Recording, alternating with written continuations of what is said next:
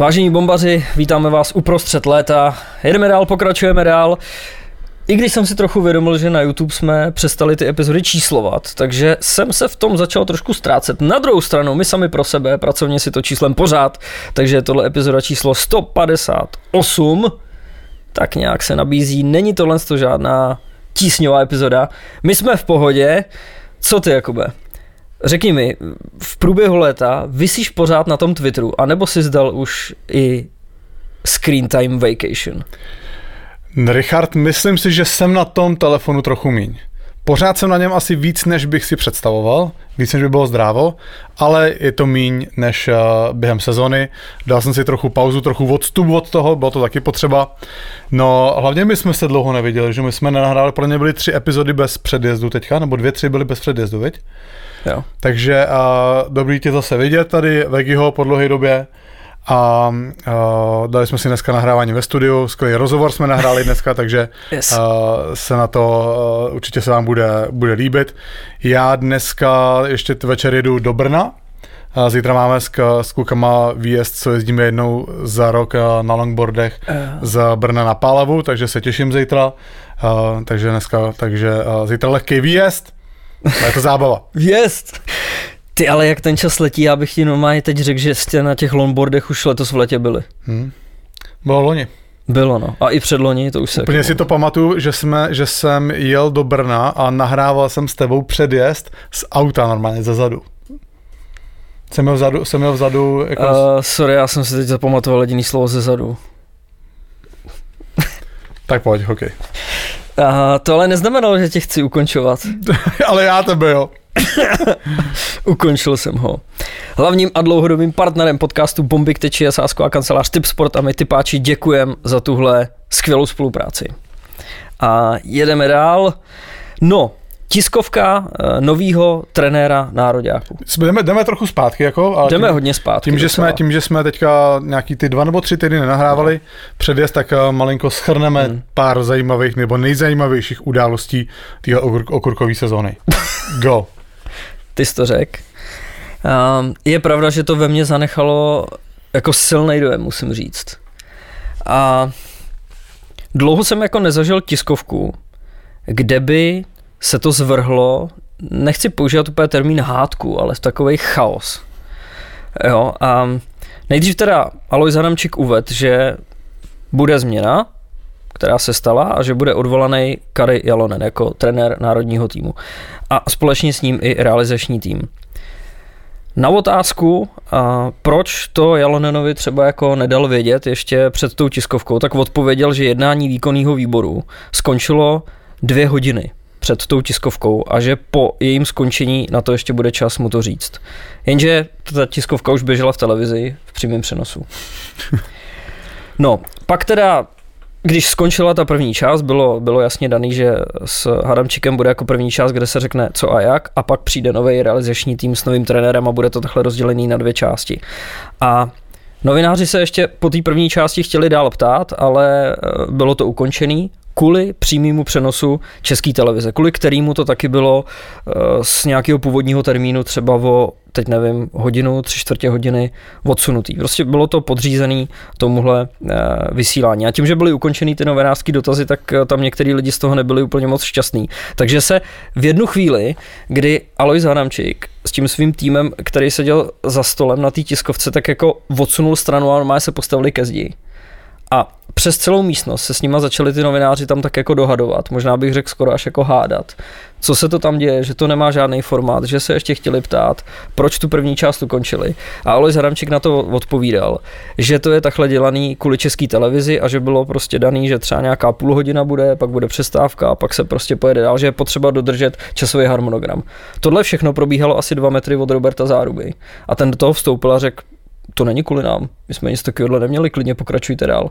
Takže tím to tam tak jako úplně celý schodil, začalo se to tam celý tak jako mixovat a mezi tím tam nepozorovaně samozřejmě, protože všichni byli jako otočený směrem na jednu stranu, Radim Rulík a ten realizační tým tam tak jako bez povšimnutí přišli, sami si sedli, Již nikdo jako čekal bych, že to bude nějak moderovaný, že to bude mít nějaký průběh. A ve výsledku ještě ty novináři se vlastně doptávali, protože Alojz Adamčík řekl, že bude změna, že je odvolaný Kari Jalonen, ale vlastně ani neřekl, kdo je nový trenér. Takže novináři se zeptali, a kdo je teda ten nový trenér? Tak vy už to stejně nějak jako víte. A přišlo mi, že to bylo tak jako, že to lezlo jako z chlupatý deky. Opravdu jako amatérská čtvrthodinka? No, já jako nevím, jak to vůbec vlastně popsat.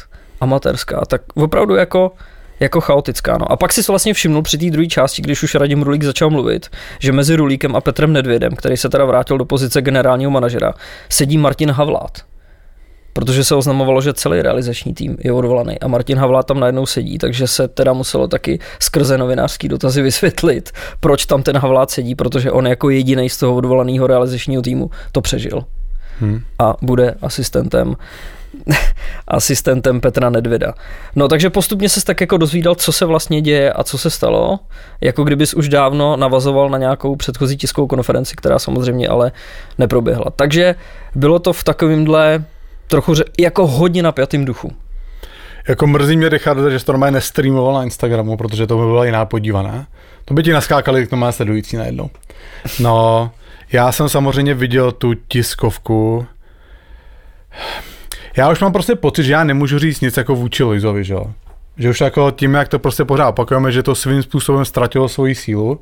Každopádně přece se na to musíte podívat a když to vidíte, tak to je něco neuvěřitelného. Proč se má předseda Českého hokejového svazu, ten tam má kurva přijít přece, narovnanej, oblečenej, lidi kolem něj to mají všechno připravit, on se má posadit, má přednést prostě to, co chce říct, jasně srozumitelně a nemá tam organizovat, že tak teďka skončíme, to se tak dělo, ne, že jo?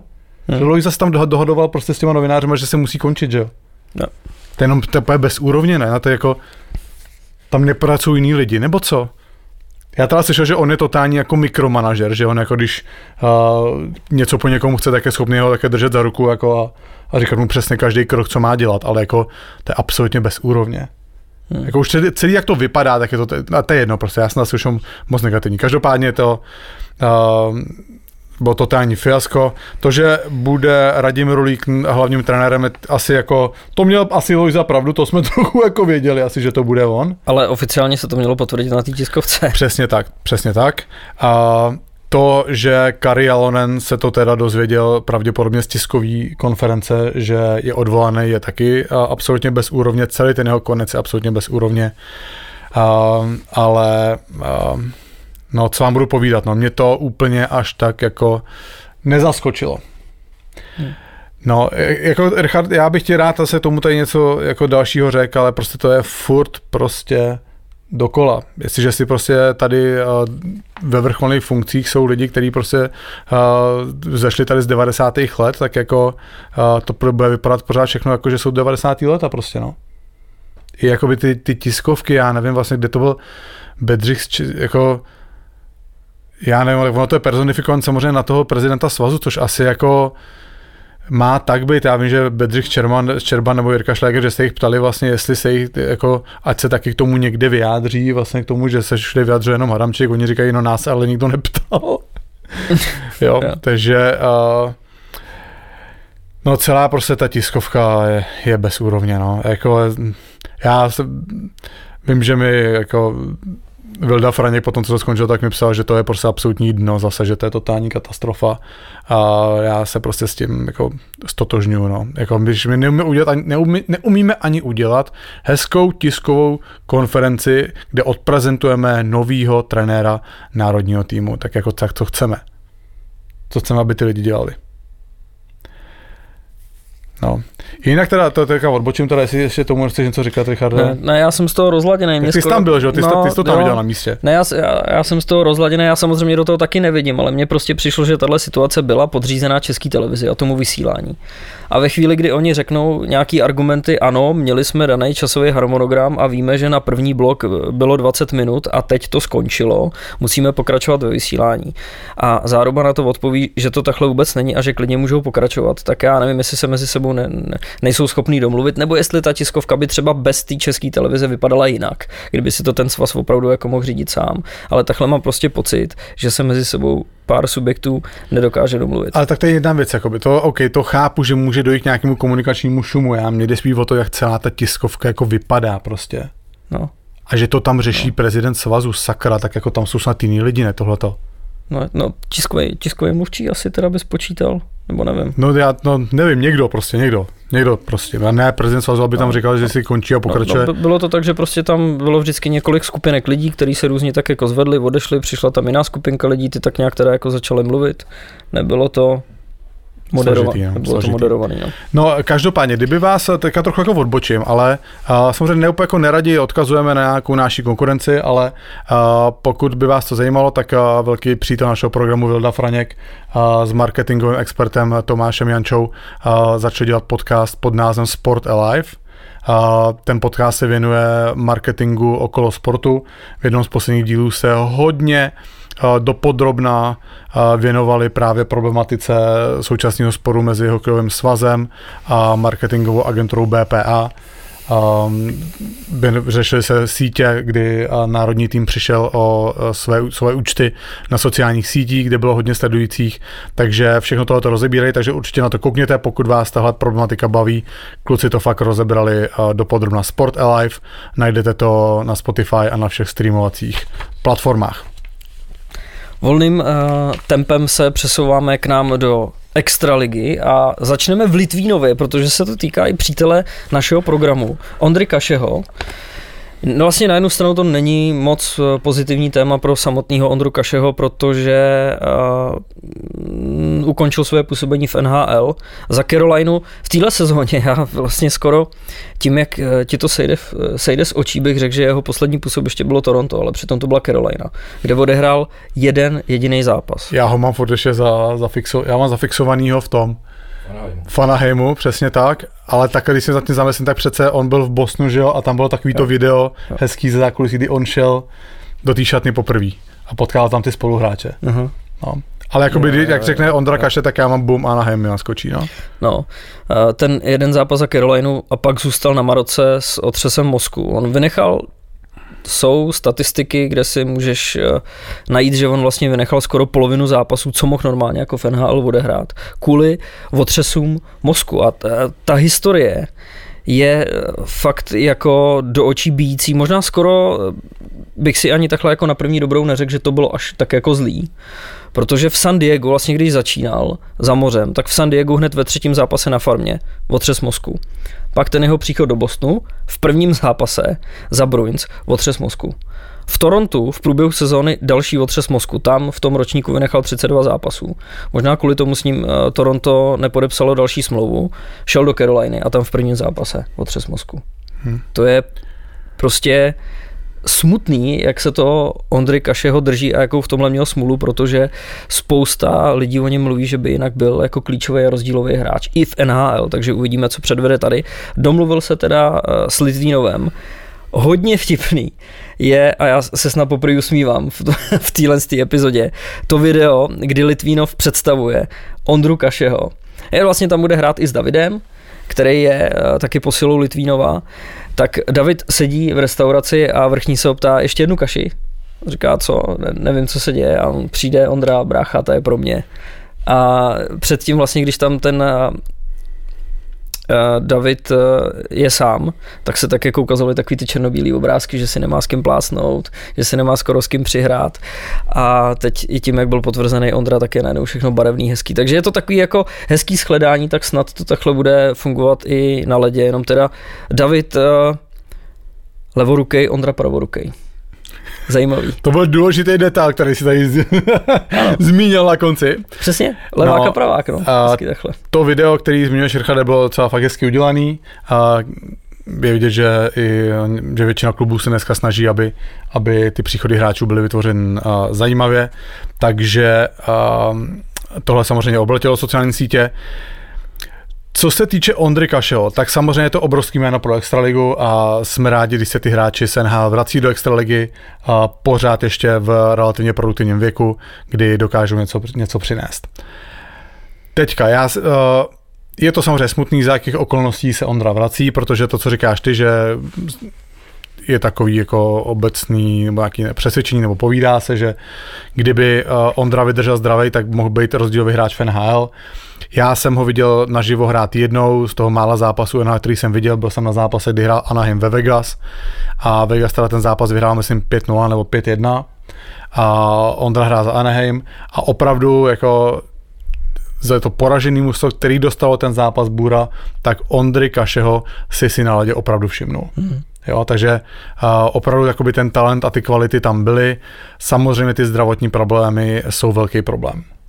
Teďka, mně přijde, že tím, že se vrací do extraligy, tak jako jo, vem si, že on nebyl schopný, já nekám vlastně nevím, kolik to je posledních sezon, ale to je posledních jako 4-5 sezon v podstatě toho odehrál úplný zlomek. A podle mě automaticky ti jako naskočí, že když se vrací do extraligy, tak máš tu myšlenku, že jo, ta extraliga je vlastně jako horší soutěž, lehčí, takže tady by to mohl jakoby s těma zraněníma zvládnout. Věc je ta, že on tu ránu může jako ránu tělem nebo ránu do hlavy dostane úplně stejně v NHL, jako ji dostane v extralize.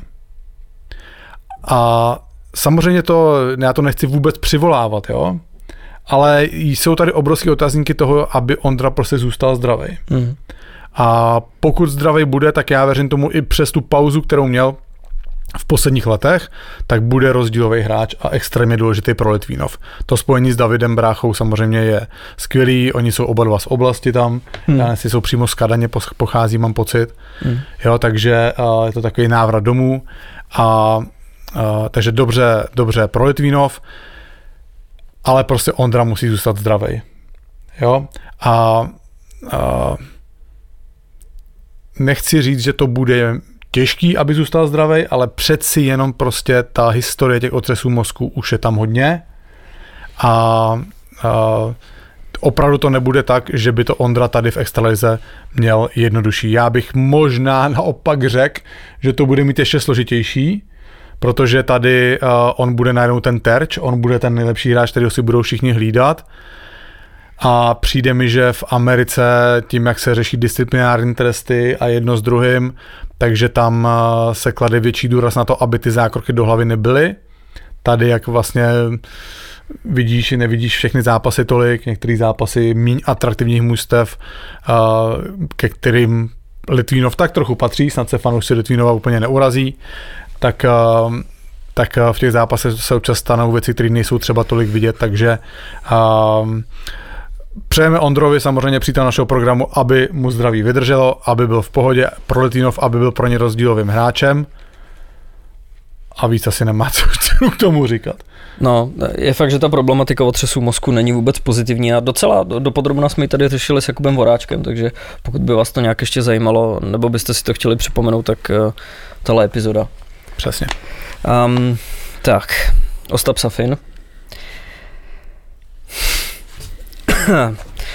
V březnu se Spartou prodloužil smlouvu, která na něj uplatnila opci.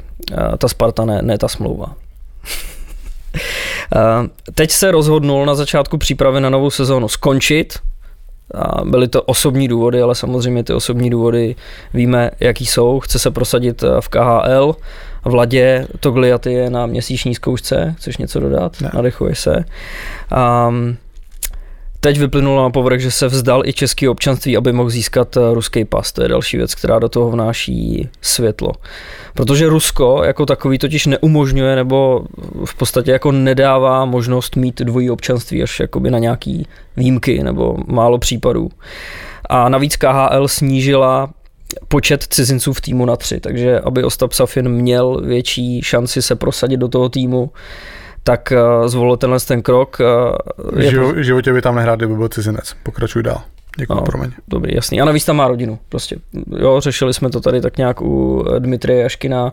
Tak Ostap Safin se sice narodil v Praze, je to odchovanec Sparty, ale rodiče má z Ruska, takže prostě i to, aby byl, řekněme, doma, a už jenom když tohle řeknu, tak to prostě vypovídá o všem. No.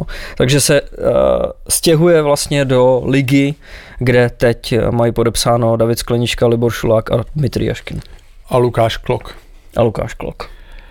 No Dneska jsem se o tom bavil s Honzou Homolkou. No tak samozřejmě se o tom bavíš, o takových věcech, že jo. A tady jsou dvě varianty. Buď je ten Safin úplnej debil, anebo má obrovský koule. Já myslím, že to je tím, že jeho táta je vlastníkem Lukoilu. Čeho? Vlastníkem Lukoilu. Jo? Tak ty peníze by nepotřeboval, evidentně, ne? No, tak asi táta asi v Rusku, ne? No, proč velký koule? No, ok, vlastně ten jeho krok, co znamená? Jeho krok znamená to, že on v podstatě tady jako škrtnul, já nevím, kolik mu je, 24? Jak tak? 23? On v podstatě tady škrtnul svůj předchozí život v Čechách, protože on se sem jako podle mě nemůže jako reálně vrátit. To ani nechce. No, nemůže. On podle mě nebude chtít. Nemůže, takže on v podstatě tady tím jako to škrtnul, vzal se občanství a prostě jde do Ruska, prostě řekl, já jsem prostě Rus, já budu Rus prostě. No, což jako na to má samozřejmě právo, no a mně přijde zajímavý, no, taky vtipný, protože jak se stala tady samozřejmě byla ta invaze, tak na Twitteru, já už si nepamatuju detaily, jo, ale vím, že někdo psal jako neznalí lidi, tak viděli, otevřeli si soupisku Sparty a vidí tam Ostap Safin, že jo. Tak psali, jak je možný, že na Spartě hraje Rus. A Michal Dusík, který komentátor České televize, který dělal rozhodčího hokejového mládežnického, myslím si, nějak se i motal kolem těch mládežnických týmů. Jo, on i trénoval, takže podle mě on i Ostapa Safina trénoval. Přesně, a on se ho tam zastával. On říká, Ostap Safin toho znám prostě od toho, kdy byl malinký kluk, to není žádný Rus, to je prostě kluk, to je Čech prostě. A do hlavy mu nevidíš. No, do hlavy mu nevidíš, no, ale je to v podstatě, ty jsi to řekl dobře, no, jeho jasným cílem, tímhletím krokem je jasně definovaný, že chce hrát KHL. Myslím si, že tím, že se snaží o ruský pas, tak ví, že jako cizinec by tam neměl v žádném případě šanci, protože těch kvalit samozřejmě nedosahuje. No a jako, když to řeknu jako cynicky, tak opravdu oceňuju tu odvahu, tady všechno škrtnout, smáznout tady ten život, který tady prožil a jdu prostě do Ruska, no. No, proč říkáš, že oceňuješ, když to pro něj není v podstatě vůbec těžký ten krok udělat, jako? Nevím, mně přijde těžký, jako to myslím ironicky oceňuju, to samozřejmě, jako, snad to chápeš. Ty jsi to pochopil, Vegy? Možná ne, protože si řekl, že buď to je absolutní debila, nebo že má koule. No, ale tak jako má koule na to udělat, tak jako, podle mě to je škrtnutý život. Já ho nechválím, já to myslím ironicky, já si myslím, že je debil. Tak jestli jeho rodina má peníze, tak pro něj je to také zabezpečené v Rusku, jako. No, jasný, okay, to je moje informace, tu já nevím, takže jako nějak to nechci úplně rozebírat, Vegy, ale já to myslím ironicky, já to samozřejmě jako totálně odsuzuju, celý tady ten krok. Já to odsuzuju, ale spíš to jako trochu zesměšňuju ale prostě aspoň je to tak, jako že jasně s těma krokama dává najevo, ale prostě asi já budu v Rusku, no. Je to jedno, co tam děje, já budu prostě v Rusku. Já bych to možná nepochopil asi, jak jsi to myslel, tak je dobrý, že jsi to aspoň uvedl na pravou míru. Dobře, no. Takže tak, no. Tomu není nic moc, jako co, to je furt dokola prostě, no. Jestli chce být v Rusku, jestli má pocit, že se v Rusku bude mít líp než tady, tak ať tam jde. No jasně, no. 3 mladí přátelé programu podepsali nový smlouvy. 23letý brankář Lukáš Dostal, který tady taky nedávno u nás byl, tak pokračuje v Anaheimu. Předloni strávil nahoře v týmu Dax 4 zápasy. V uplynulý sezóně už to bylo 19 utkání. Začal chytat pravidelně, to jsme tady taky řešili, že byť na jednu stranu těch 19 zápasů není úplně moc, tak na druhou stranu oproti těm 4 to byl docela progres a byl vlastně 2krát nahoře. Teď podepsal 2letou smlouvu, v prvním roce 2cestný kontrakt, v tom druhém to bude 1cestný, dohromady si může vydělat cca 1,6 milionů dolarů. Tak my máme samozřejmě radost za Lukáše, vždycky vidíme, když se ty mladí hráči posunou v kariéře a navíc, jak si říkal, nedávno tady u nás byl, tak je to taky jako čerstvý ještě.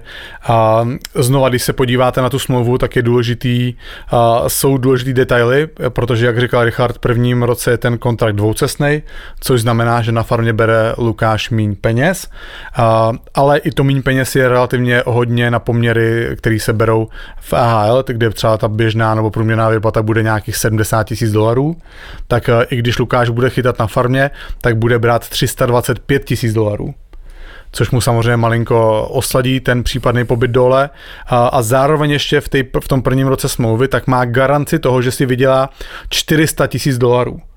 což už jsem to taky tady 1 nebo 2krát vysvětloval. To znamená, že pokud by Lukáš dostal celou sezonu strávil na farmě, kde dostane odměnu $325,000, tak mu Anaheim doplatí do těch 40 000. Pokud se stane to, že Lukáš bude část sezony na farmě, část sezony v NHL, kde samozřejmě v NHL bere víc peněz, tak se může dostat třeba na 500-600 tisíc dohromady, tak samozřejmě má ty peníze vydělaný. V podstatě se to má garantovaných $400,000 v té sezóně. No a znova, my jsme tohleto, kdo tady podepsal nedávno takovou podobnou smlouvu? Už jsme o někom mluvili a já si teďka nespomenu, kdo to byl.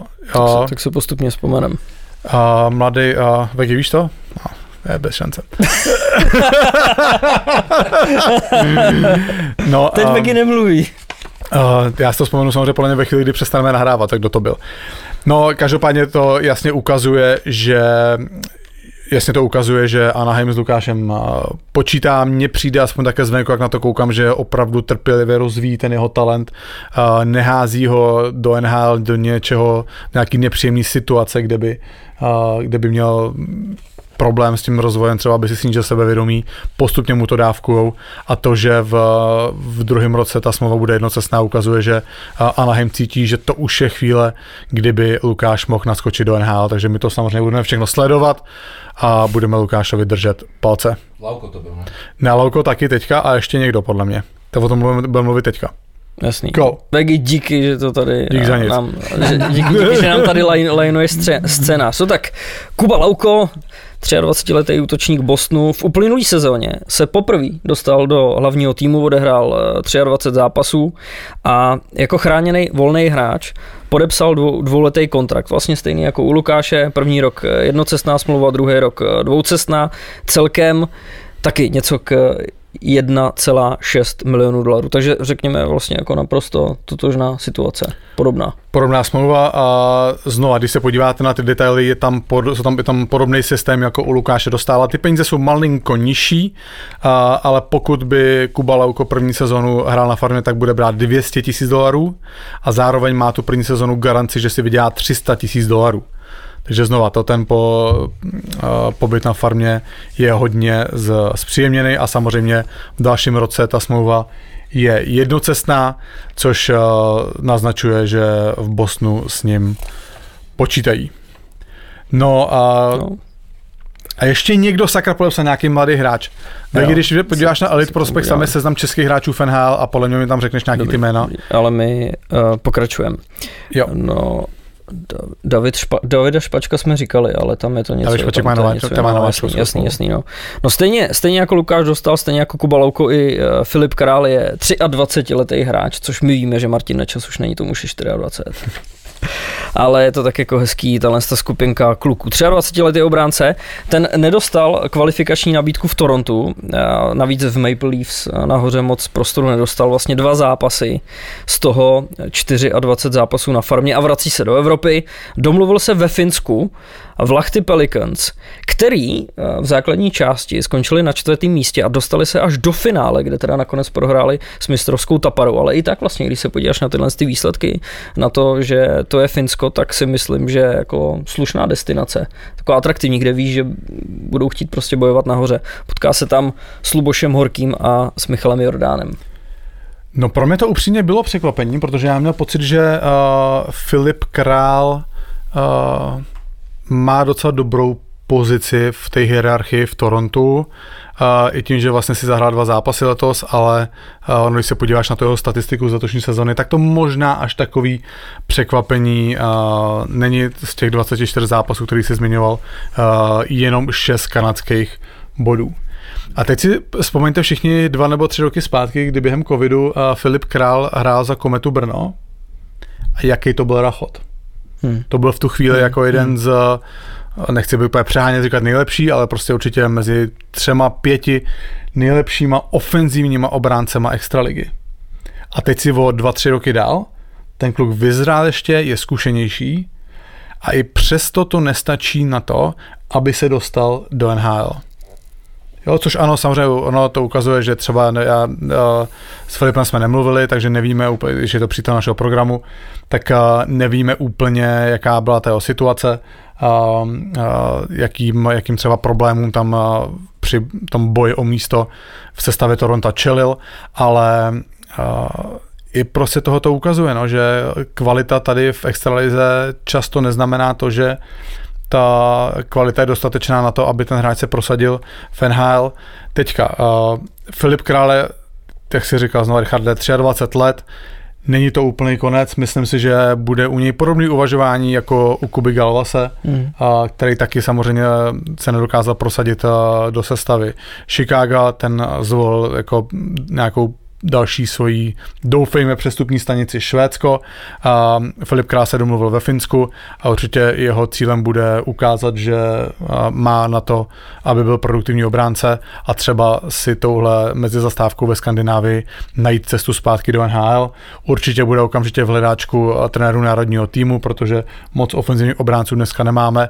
Určitě by Filip měl dostat šanci, no, ale jako, když se podíváš na hráče jako je Filip Král, tak podle mě jeho cesta zpátky do Severní Ameriky, do NHL, tak vede jenom přes výrazně zvýšenou produktivitu. Přesně tak. Mládí vpřed. O NHL se bude dál prát taky brankář Jakub Škarek, taky 23letý, který s Islanders podepsal 2letý dvoucestný kontrakt. A nový smlouvy podepsali i draftovaný hráči, útočník Eda Šalé v Seattlu a obránce Jakub Dvořák v Los Angeles. Tak draft je podle mě další věc, která se stala vlastně v té době, kdy my jsme teďka nevycházeli s předjezdem, takže Eda Šalé je jediný český hráč draftovaný v prvním kole. Jakub Dvořák, ten byl draftovaný ve druhém kole. Edu Šalého věřím tomu, že velkou zásluhu na tom, že byl draftovaný právě Seattlem, má další přítel našeho programu, Robert Kron, který je podle mě šéfem amatérského scoutingu právě pro Seattle Kraken. Tak znal navíc rodák z Brna, takže určitě vůči Edovi Šalému má vřelejší vztah.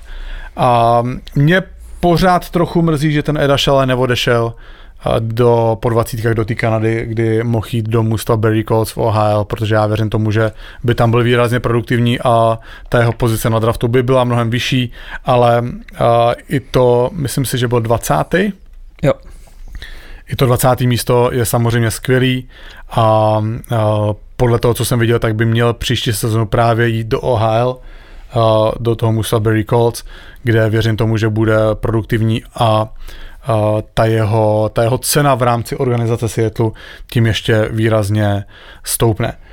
Vtipný docela video, viděl jsem z toho baseballu, kdy on letěl hned po draftu do Seattlu a oni ho vzali na baseballový zápas a on tam házel takový ten první symbolický nadhoz a říkal předtím do kamery, že v životě neházel baseballový míče, takže a to video asi na Instagramu bylo o tom, že i když to byl jeho první nadhoz v životě, tak to trefil přesně do té výseče, jak se říká v angličtině right down the middle, protože to házíš do takového toho, že jo, obdélníku nebo čtverce, já přesně nevím, takže docela vtipný video.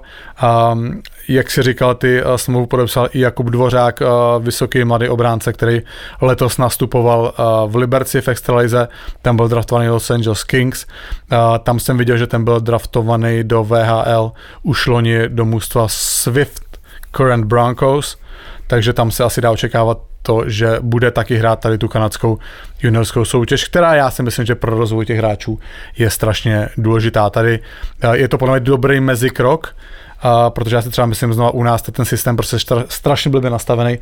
Máš juniorskou extraligu, která je pro ty kluky strašně málo, a pak máš chlapskou extraligu, která je moc. Ani první liga není dostatečný mezikrok. A právě tady ta kanadská juniorská soutěž je ideální pro jejich další rozvoj, jak svou kvalitou, tak konfrontací s dalšíma draftovanýma hráčema a těm hráčům to pomáhá i k tomu, že ty skauti vidí proti jejich vrstevníkům a dokážou si reálně vyhodnotit jejich kvality. Ještě vlastně, myslím, týden po velkém draftu do NHL se konal takzvaný import draft do CHL. CHL je ta kanadská juniorská soutěž, která se skládá ze tří samostatných lig: VHL, Western Hockey League, OHL, což je Ontario Hockey League, a Quebec Major Junior Hockey League, která se hraje v Quebecu. A v tom import draftu mají si ty kluby vybírají cizince. Oni mají separátní draft, kde si vybírají Kanaďany a Američany a potom mají import draft. A v každém tom mužstvu tady ty juniorské soutěže, ty CHL, můžou hrát 2 cizinci. A strašně zajímavý číslo, v letošním import draftu bylo vybráno, pozor, tam jsou, já mám pocit, že jsou tam 2 kola. Teďka nevím přesně ty čísla, kolik je těch mužstev, ale ono to vidíte na počtu těch hráčů, jako ten rozdíl. 28 hráčů z Čech bylo vybráno letos. Jo, vemte si zase ten obrovský exodus. Co to znamená, že vemete 28 nejlepších hráčů, prostě, nebo ne nejlepších, ale hodně kvalitních hráčů, prostě třeba z 2-3 ročníků a ty zase tady z toho našeho systému zmizí. Ano, je tam řada hráčů, kteří už hráli třeba ve Skandinávii, ale i tak prostě zase to naznačuje absolutně jako nedůvěru tady zase nějaký jako náš systém. Těch 28 hráčů je nejvíc hráčů z jedné zemi od roku 2007, kdy bylo vybráno 34 hráčů z Čech, nebo českých hráčů. A v letošním teda draftu, to je tom import draftu do CHL, tak bylo draftováno 28 hráčů z Čech, 12 Slováků, 8 Finů, 5 Švédů, 5 Švýcarů, 4 Lotyši, 4 Norové, 2 Němci. Takže, slušný. No, to jsou slušný čísla, takže jasně to ukazuje znova to, že prostě ty český hráči nevěří tomu systému výchovy tady u nás. A docela vtipný, dneska o tom bude mluvit v rozhovoru i Martin Kaut, který během covidové přestávky tak nastupoval, šel hrát do Pardubic a Colorado ho po pár zápasech odvolalo a poslalo ho do druhé švédské ligy, protože měli v Coloradu pocit, že to je kvalitnější soutěž, než je česká extraliga. Takže to je tady to téma ohledně toho, jak vlastně kvalitní, nebo jak je vnímaný český hokej je pořád omílan dokola tady ze všech stran. Pokud byste chtěli nějaký tipy na mladý hráče, který byste chtěli sledovat, tak mám pro vás 2. První je Vojtěch Port, což je mladý obránce, který byl letos draftovaný v 6. kole. Anaheimem hraje v Western Hockey League v mužstvu Edmonton Oil Kings. Kluk, o kterém podle mě není moc o něm neslyšeli. Teď mám pocit, že nebyl ani na 18 letos. Ale už jenom to, že si ho veme Anaheim, znova je takový uklizený v té kanadské juniorské soutěži, tak jméno, který si zapamatujte, já věřím tomu, že o něm ještě hodně uslyšíme. A další jméno je Adam Jecho, což už je jméno, který jste možná v minulosti slyšeli. Je to hráč, který byl letos draftovaný, to je právě v tom import draftu z 3. pozice, i když tam jako ty pozice na tom import draftu nejsou tak důležitý, protože většinou ty hráči jsou domluvený s konkrétním mužstvem už a to si je vybere a tam už pak závisí, kdy to mužstvo má jakou volbu. Takže Adam Jecho byl vybraný jako třetí celkově. Je to hráč, který bude draftovaný do NHL až příští rok. A poslední rok nebo 2, teďka jsem jistý, působil ve Finsku.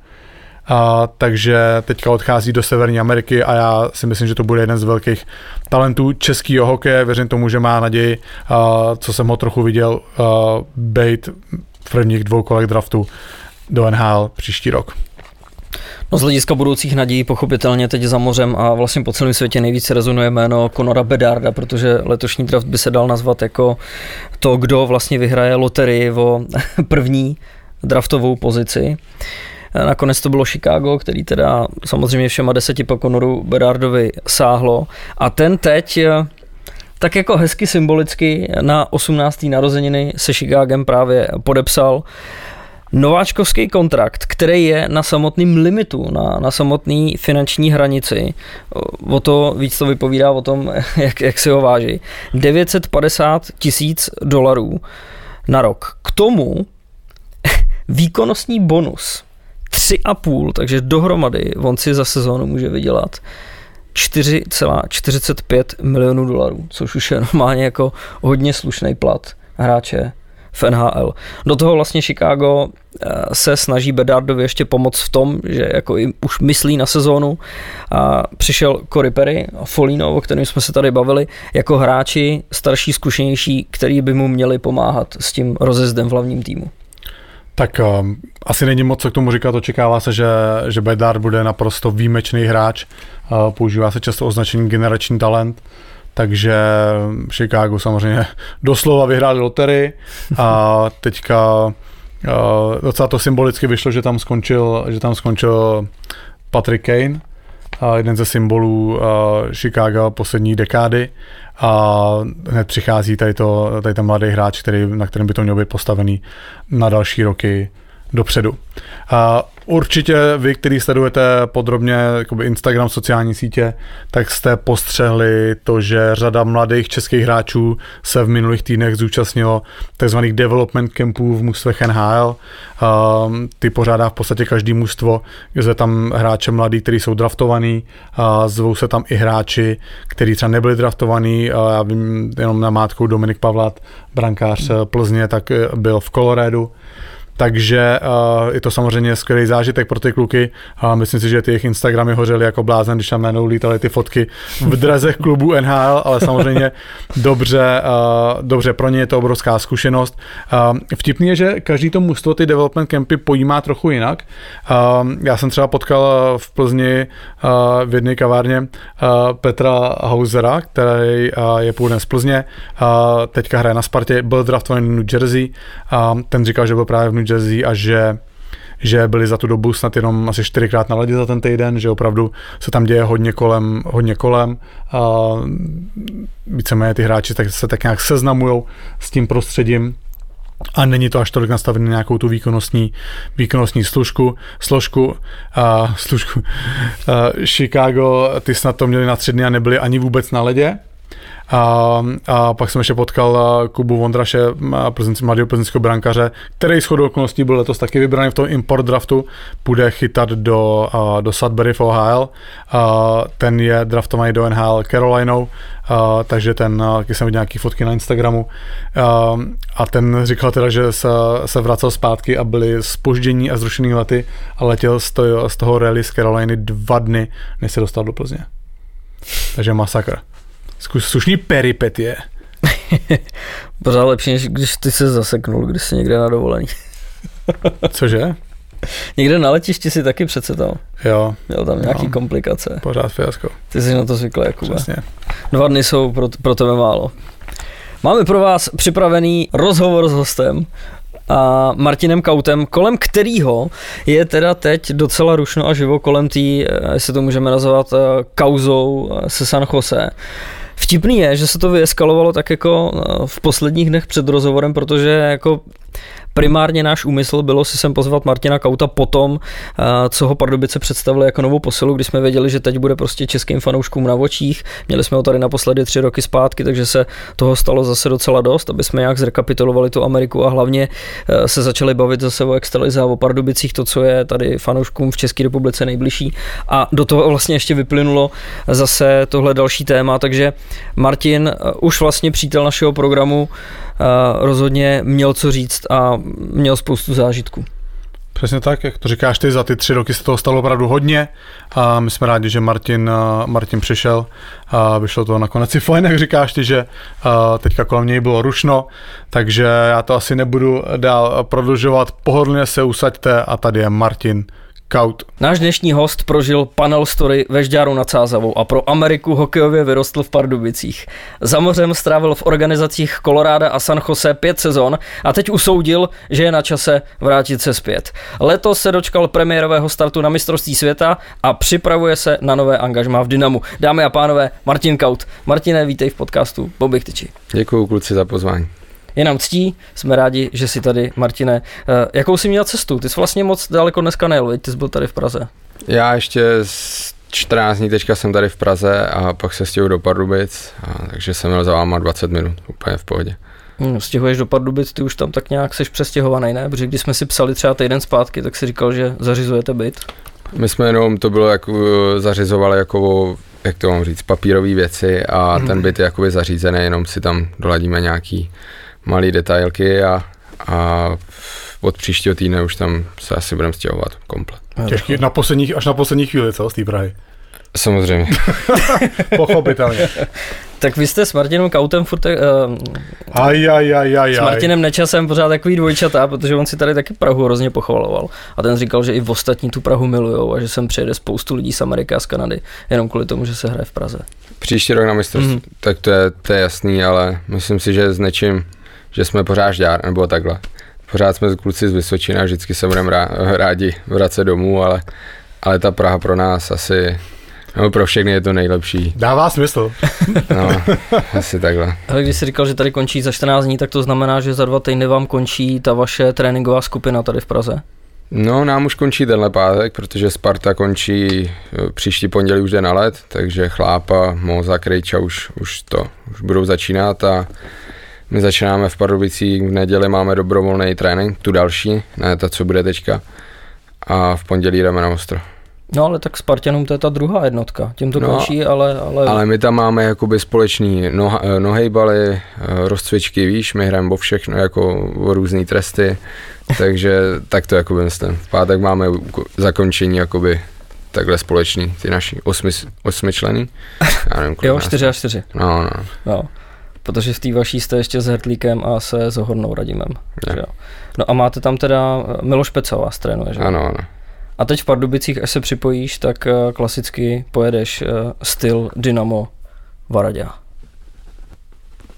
Nechci říct Dynamo Varaďa, nebo je tam taky kondičák Petr Mocek, ještě když jsem odcházel, tak tam byl Moca, ale jsme domluvení, že budu jezdit sem do Prahy třeba 2krát týdně ještě za Mílou a něco budu dělat navíc. To s něčím spojíš, ne? Ne, Pardubice to schválili, takže asi s tím nemají problém, ale vůbec nevím, jak těch v Pardubicích to chodí, jestli pan Varaďa má posilovnu na starost nebo moc a vůbec nevím. To zjistíš rychle, podle mě. Ještě máš něco, Richard? No, jenom tak jako mě mluv. Ty jsi mě úplně vykolejil, já jsem fakt, to jsem vůbec nechtěl. To jsem vůbec nechtěl, promiň. No už se stalo, no. Kalli, prosím tě, my musíme říct hlavně jako vítej zpátky u nás, protože tady byl podle mě to nějaká 10. epizoda, ale mají do dnešního dne to je jedna z nejposlouchanějších epizod. Tenkrát to bylo úplně vystřelený tenkrát, vy s něčím jste měli strašně hodně přehrání. A nebylo to taky kvůli, že jsme byli na mistrovství, nebo jako 20 ještě, nebylo to rok po 20 náhodou? Já už si to nepamatuju. Měli jste hype prostě, no. A byl covid a jo, to se povedlo. Jo, prostě tenkrát se to hodně povedlo, jsem jako... Nebo to bylo už tenkrát prostě kvůli tomu, že jste byli slavný. Přesně tak. A kdo vymyslel Kautback? To se mě neptej. A oznámil ti to, nebo jsi to viděl pak na sítích? Až na sítích vůbec. Jo? Já jsem měl něco natočit, to co tam Pardubky dali, tak to jsem natáčel a řekli mi, že ve 4 nebo v 5 to vydají. Ale nevěděl jsem, že to bude takovýhle hashtag, no. Ale mě to asi nevadí, mě to je jedno, ale... 1 až 10, jak moc se ti to líbí? 13, cože? Tak 7,5, 8. Já dám 10. Jenom 8, jo, ty budou zklamaný. Já dám 10, mně se to fakt líbí, je to dobrá hříčka. Jo? To první, co mě to... zase dělal prdel, že to je quarterback a víš, že to je... Víš, jako Kautback, quarterback, jakože... Že to budeš řídit prostě. Ne, asi jo? Ne, to se snaží říct, že to budeš řídit. Mohli podle mě dát Kaulibek, že zase ale nikdo neznám moc jako přezdívku mojí, tak ono to asi dává smysl. Ale já i když ji znám, tak bych dal spíš Kautback, protože mi to přijde takový údernější. A to je přísnější. To je tak jako comeback, jako? To je hříčka na comeback? Cože? To je jako slovní hříčka na comeback? Jo, to podle mě trefil. To nad tím se ani nepřemýšlel. Ne? Je to dost dobrý. Jo, tak důležitý, že se to líbí fanouškům, je to asi. Přesně tak. A hlavně bych řekl, že v tom videu je vidět, že je opravdu jako umění v čumění. Jak tam koukáš, jak kolem tebe jde ta kamera s tím světlem. Jo, někdo by si řekl, že prostě jenom chodíš a koukáš, jo, ale to video mělo 20 sekund a natáčeli jsme to 1,5 hodiny asi. Ale já si to dokážu představit. Tak my kluci z televize to známe, víš, jak to chodí. Ještě to potřebuješ vědět? Ne, pojď. Tak než se začneme ptát na obligátní... Máte 3. kolo Sparta Pardubice? Yes. Dobrý, to potřebuje. Tam už jsou nějaký sázky s Chlápou a s klukama ze Sparty. O co jste se sadili? Ne, máme, kdo dá víc gólů za sezónu, jestli já nebo Chlápa. A kluci jakoby Neči, Zohy, Hertlík si vybírají. Je náš kondičák, Míla, všichni. A pak na koho to dají, jo? No, a my to nevíme zatím, jo. To nám řeknou, až začne sezona. Nebo možná na konci radši, já nevím, ale pak kdo vyhraje titul, no. Takže jestli my nebo někdo další, to je... Ale Neči asi vím, koho dá snad, nebo to mě zklame, jo. To bylo těžký, viď? No. To bylo těžký zklamání. Neči dá Kometu. Neči dá Kometu, přesně. Myslíš, že budou v play-off? Wow. Jdeme dál. Ty krabe, tak to, víte to? My máme hodně komeťáků, který nás poslouchají. Já si dělám srandu. My víme, že jo. Asi jo. Prosím tě, Kauli, a mě zajímá, jestli si, ta obligátní otázka, možná si ji nečekal, řešil jsi, že by si šel někam jinam v Evropě? Takhle, měl jsem možnosti, ale já jsem byl od začátku rozhodnutý, že se chci vrátit prostě na rok, na 2 domů, vyčistit si hlavu, začít od nuly, protože těch 5 let tam, nechci říct nic špatného, už jsem toho řekl asi dost, ale já hrozně rád vzpomínám hezky na Colorado, tam nemůžu říct ani slovo, Francík mi pomohl, farma byla výborná, všechno. Pak jsem si zažádal o trade, který stejně vyšel až tak za 2 roky. Vytradovali mě, byl jsem rád, všechno bylo super. 3-4 zápasy na farmě, bodoval jsem, všechno dobrý, pak 2 zápasy nepřišly body a už to jelo. A já už se k tomu nechci vracet, ale prostě něco tam bylo a... Možná pro mě chci to tlačit, ale ono třeba ne všichni to jakoby četli, co se stalo, tak jestli můžeš nějak zkráceně jenom to... Prostě měl jsem tam neměl jsem dobrý vztah s jedním asistentem trenéru z farmy a to byl ten jakoby důvod další, proč už jsem nechtěl být v té Americe, když mi nenabídli jednocestnou smlouvu. S tím vztahem narážíš na to vyjádření ohledně těch bitek, kdy chtěli, aby se sporoval. Ano, oni jakoby dali český média, nebo že to byl Čech, Adam Klapka, ale to bylo víc hráčů, jakoby to jenom vyšlo, že v Calgary byl Klápa asi největší bitkař z nich, tak mi ukázal na něho, ale chtěli ze mě udělat něco, co jsem prostě nebyl a to mě jakoby vadilo. A proč myslíš, že to s tebe chtěli udělat? To jsem řekl, přemýšlel jsem nad tím, jestli ze mě chtěli udělat tough guy, abych hrál 4. lineu a rval se. Říkám OK, ale já takovej prostě nebudu a nechtěli to po mně v Coloradu, hrál jsem tam 4. lineu, nechtěli to po mně. Každý tým má asi jinou, jak to mám říct, vizi toho týmu, nebo nevím, jak to mám říct. Odešel jsem, podepsali 2 bitkaře na farmu. Už se k tomu nechci vracet. A máš pocit, že to jako byl styl Barakudy? Tak byl nejtrestanější tým v lize. Začalo vazování a bylo to jak před 10 rokama, když nevím, kdo to byl, Vancouver, nevím s kým. No prostě 5 schodilo rukavic a všech 10 hráčů se porval. Takže to stejný letos měla Barakuda. Jo, to znamená, ty jsi nebyl jedinej, bylo tam víc takových hráčů, kteří měli za úkol servát? Jo. A já nevím, jestli jim to říkal taky a oni to plnili, ale já prostě jsem řekl, že kluci, že tohle ne jako. No, ale... A jestli mi to stálo místo finál, nebo kariéru finál, je to možný, ale já prostě takový hráč nejsem a poperu se, když prostě vím, zastanu se spoluhráče všechno, ale tohle... Co se nečemu něco stane, jak se popereš? Jo, tak bych asi... Budeš dáru na Digině. Jo. Když ty si sám řekl, že jsi spíš tam od toho, abys prostě dával góly a útočil a ne od toho, aby se spral, tak mně přijde jako zvláštní, že tě trenéři jako nutějí do něčeho, co ti není jako vlastní. Jestli by spíš neměl být úkol, aby to poznali. Nebo co teda hráč má dělat, aby prostě hrál to, na co si myslí, že jako je? Ne. Když se vrátím zpátky v Coloradu, tak tam mi prostě řekli, ať se soustředím na střílení gólů, na svoji hru a žádný bitky, že to jsou o to, když někdo trefí nebo ty někoho trefíš, tak se tě zastanou spoluhráči. A já jsem přišel do Barakudy a ta role se najednou vyměnila. Že já jsem byl ten, který se měl zastávat a rvát se. A já jsem mu pořád říkal, že hele, hrál jsem proti vám 5 let, vy víte, jaký jsem hráč, viděli jste někde, že bych se porval? Neviděli, tak proč to prostě po mně najednou chcete? A oni mi pak řekli, že chtěli ze mě něco dostat víc, říkám OK, to beru, ale nenechám se prostě, říkám říct slušně, prostě smlátit, abych pak třeba 3 týdny byl out kvůli otřesu nebo něco takového, když to prostě neumím. A kdyby mě ten trenér aspoň řekl, OK, tak pojď, ukážu ti nějaký to držení, něco, ne, nic. Ale to už je. Mně to přijde, že už to je jako přežitek taky, ne? Že jsem měl pocit, že už to je úplně jako, fakt jako mizí z toho hokeje, ty rvačky. No, i na farmě nejsou už tolik těch bytek, ale Barakuda to tam, ta jich měla dost, no. V Barakuda Tank, jo? No, 300 lidí na zápas. Přesně v té hale velký, viď? A oni už mají novou, už nehrajou jakoby jak... Na tom SAP? No, už měli právě svoji. To bylo jako pěkný. Měli to s tréninkovým centrem, jakoby, kde jsou Sharks, to bylo všechno super v jednom městě. Ale ještě tam přijde 300 lidí, tak to je prostě... Takže Sharks hrál pořád v té SAP areně? Jo. A Barakuda má svoji jako menší halu, jo? Jo.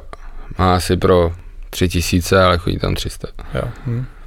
Já jsem tam byl právě jednou v San Jose na hokej a byl jsem ráno, bylo ve 12, byla Barakuda, byl Barakuda Tank a večer o to jsme bylo Shark Tank. No. Ta samá hala. A nikdo tam nebyl na Barakudě, ne? No, to byl nějaký ten víkendový zápas, byla nějaká jako...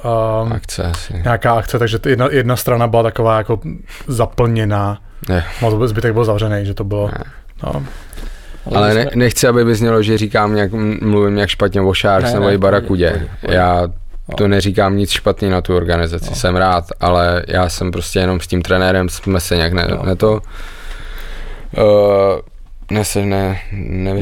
nesedli a prostě to je celý, já to dál nechci rozebírat.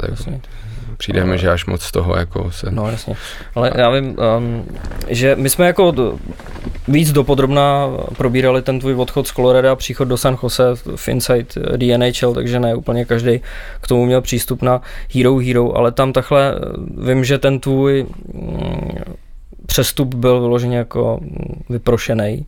To bylo asi 3x nebo 4x si o to žádal, tady si říkal, že to trvalo 2 roky.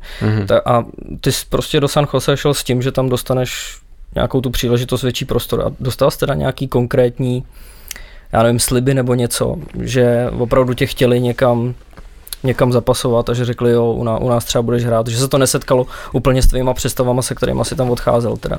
Ale vůbec nic mi neříkali, když mě vytradovali, tak už z začátku jsem si myslel, že mě třeba povolají rovnou, že půjdu do NHL, protože mě vytradovali za Nieta, ten byl jakoby v NHL.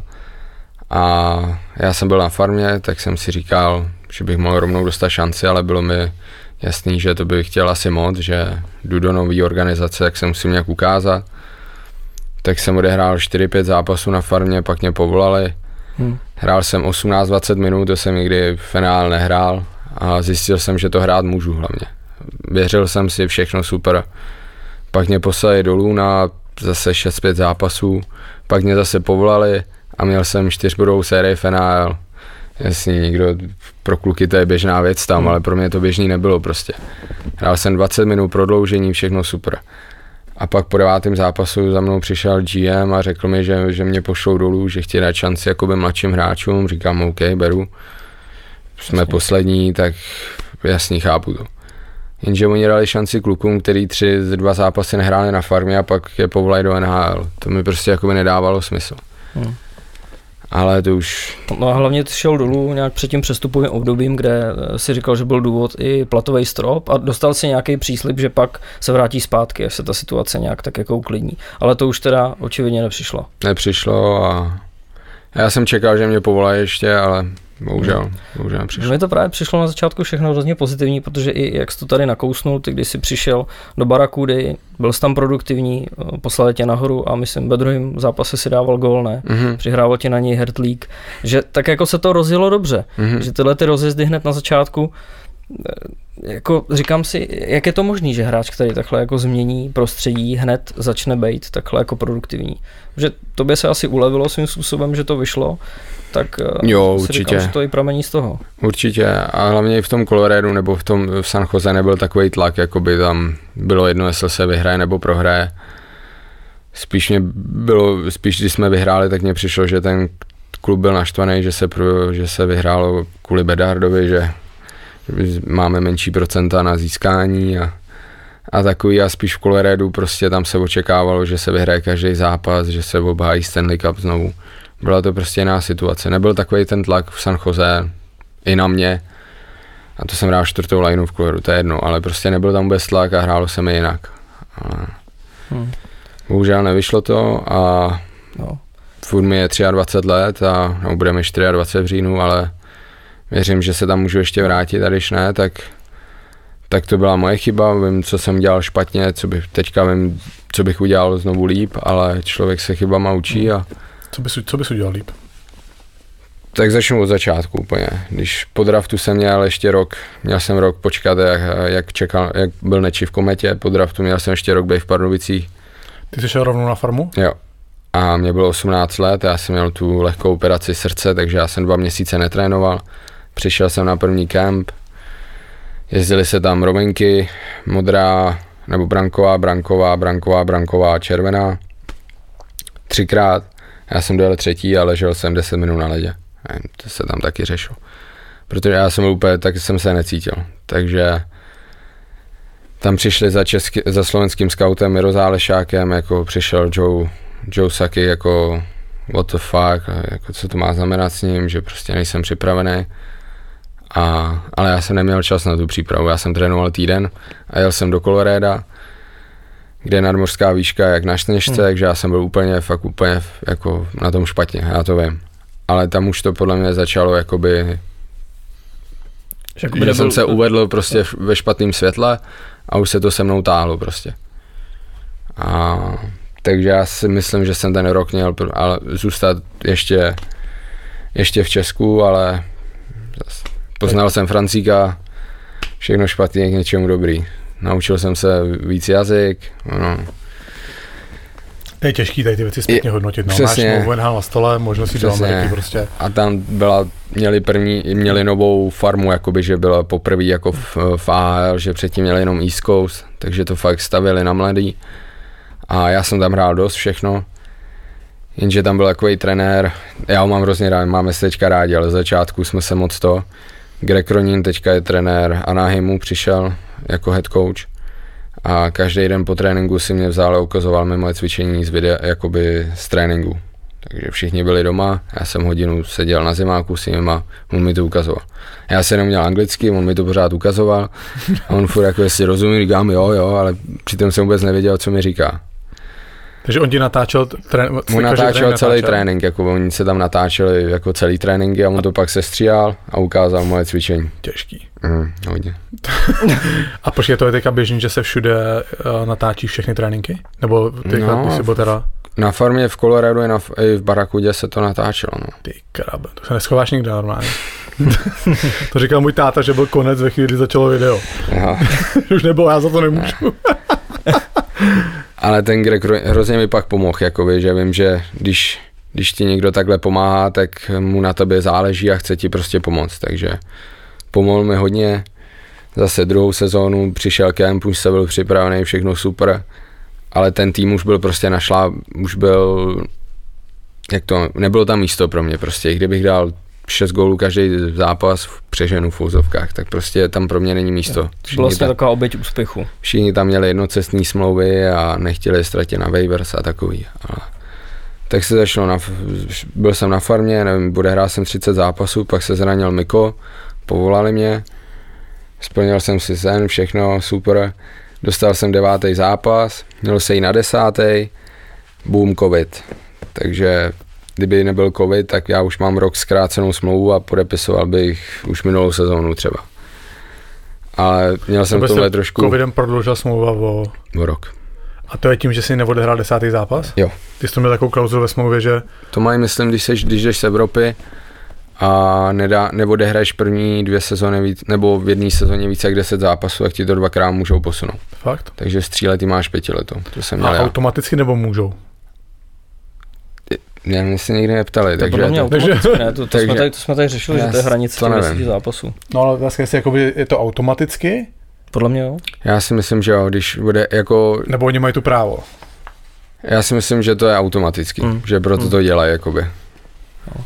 Ale to je No, a tak tohle to všechno tě přece posouvá dál, že jo? Jo. Říkáme, že kdybys nezůstal tady, tak by se zlepšil nějakým jiným způsobem, ale tím, že přece pořád jako chceš se dostat do NHL a jdeš si zatím a trénuješ a třeba i jako rychlejc, než bys normálně trénoval, tak nevím, tě musí prostě zlepšovat automaticky.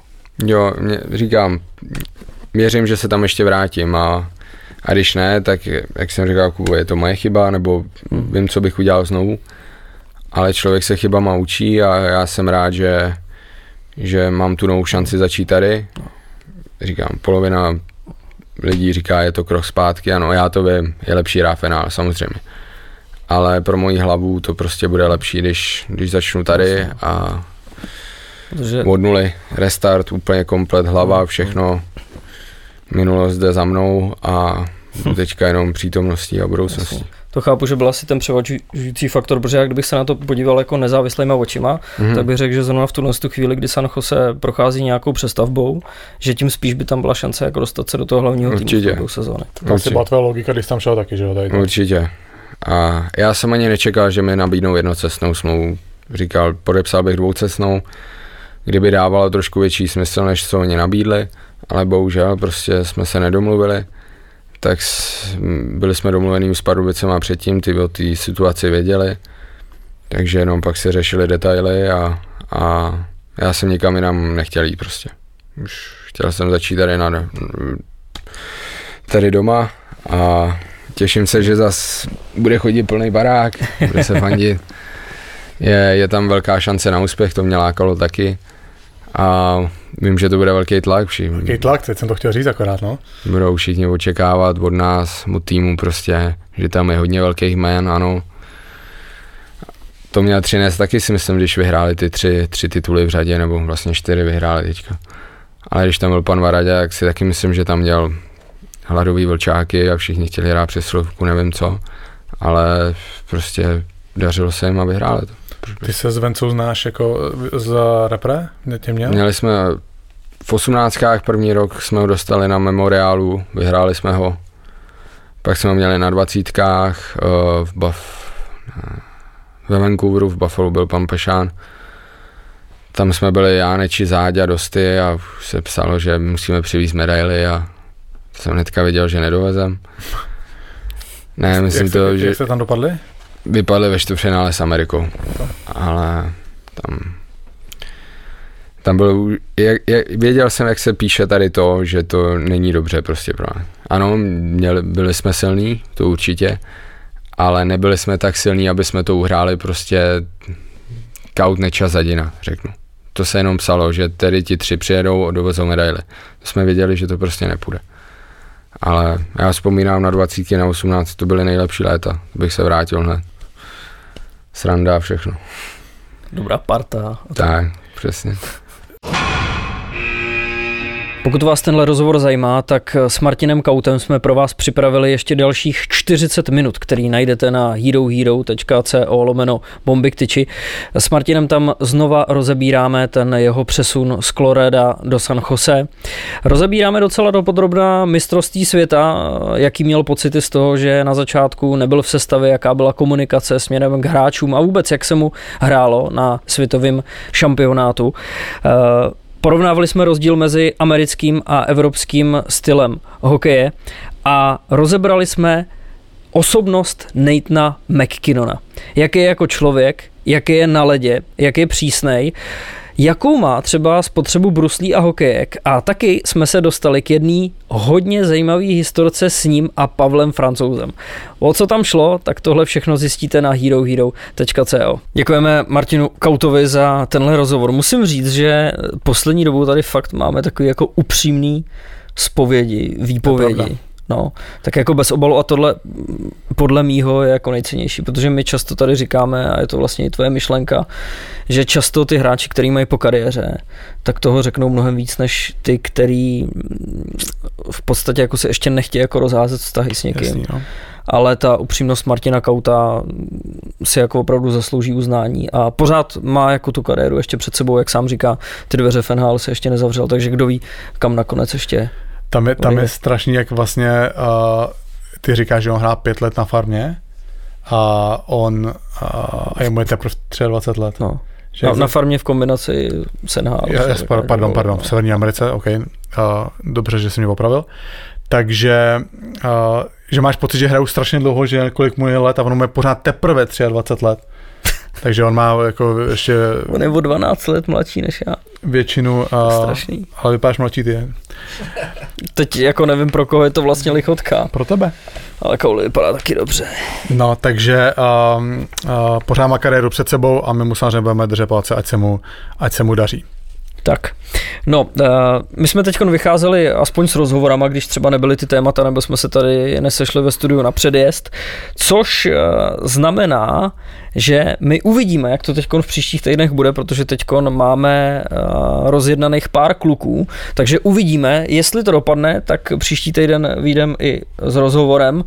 No a s předjezdem uvidíme, až se zase vyroje nějaký témata. Každopádně chtěli bychom tady být tak nějak pravidelně s váma pořád. Přesně tak. Děkujeme vám za pozornost, užívejte si léto a vidíme se brzo. Mějte se, čau. Čau.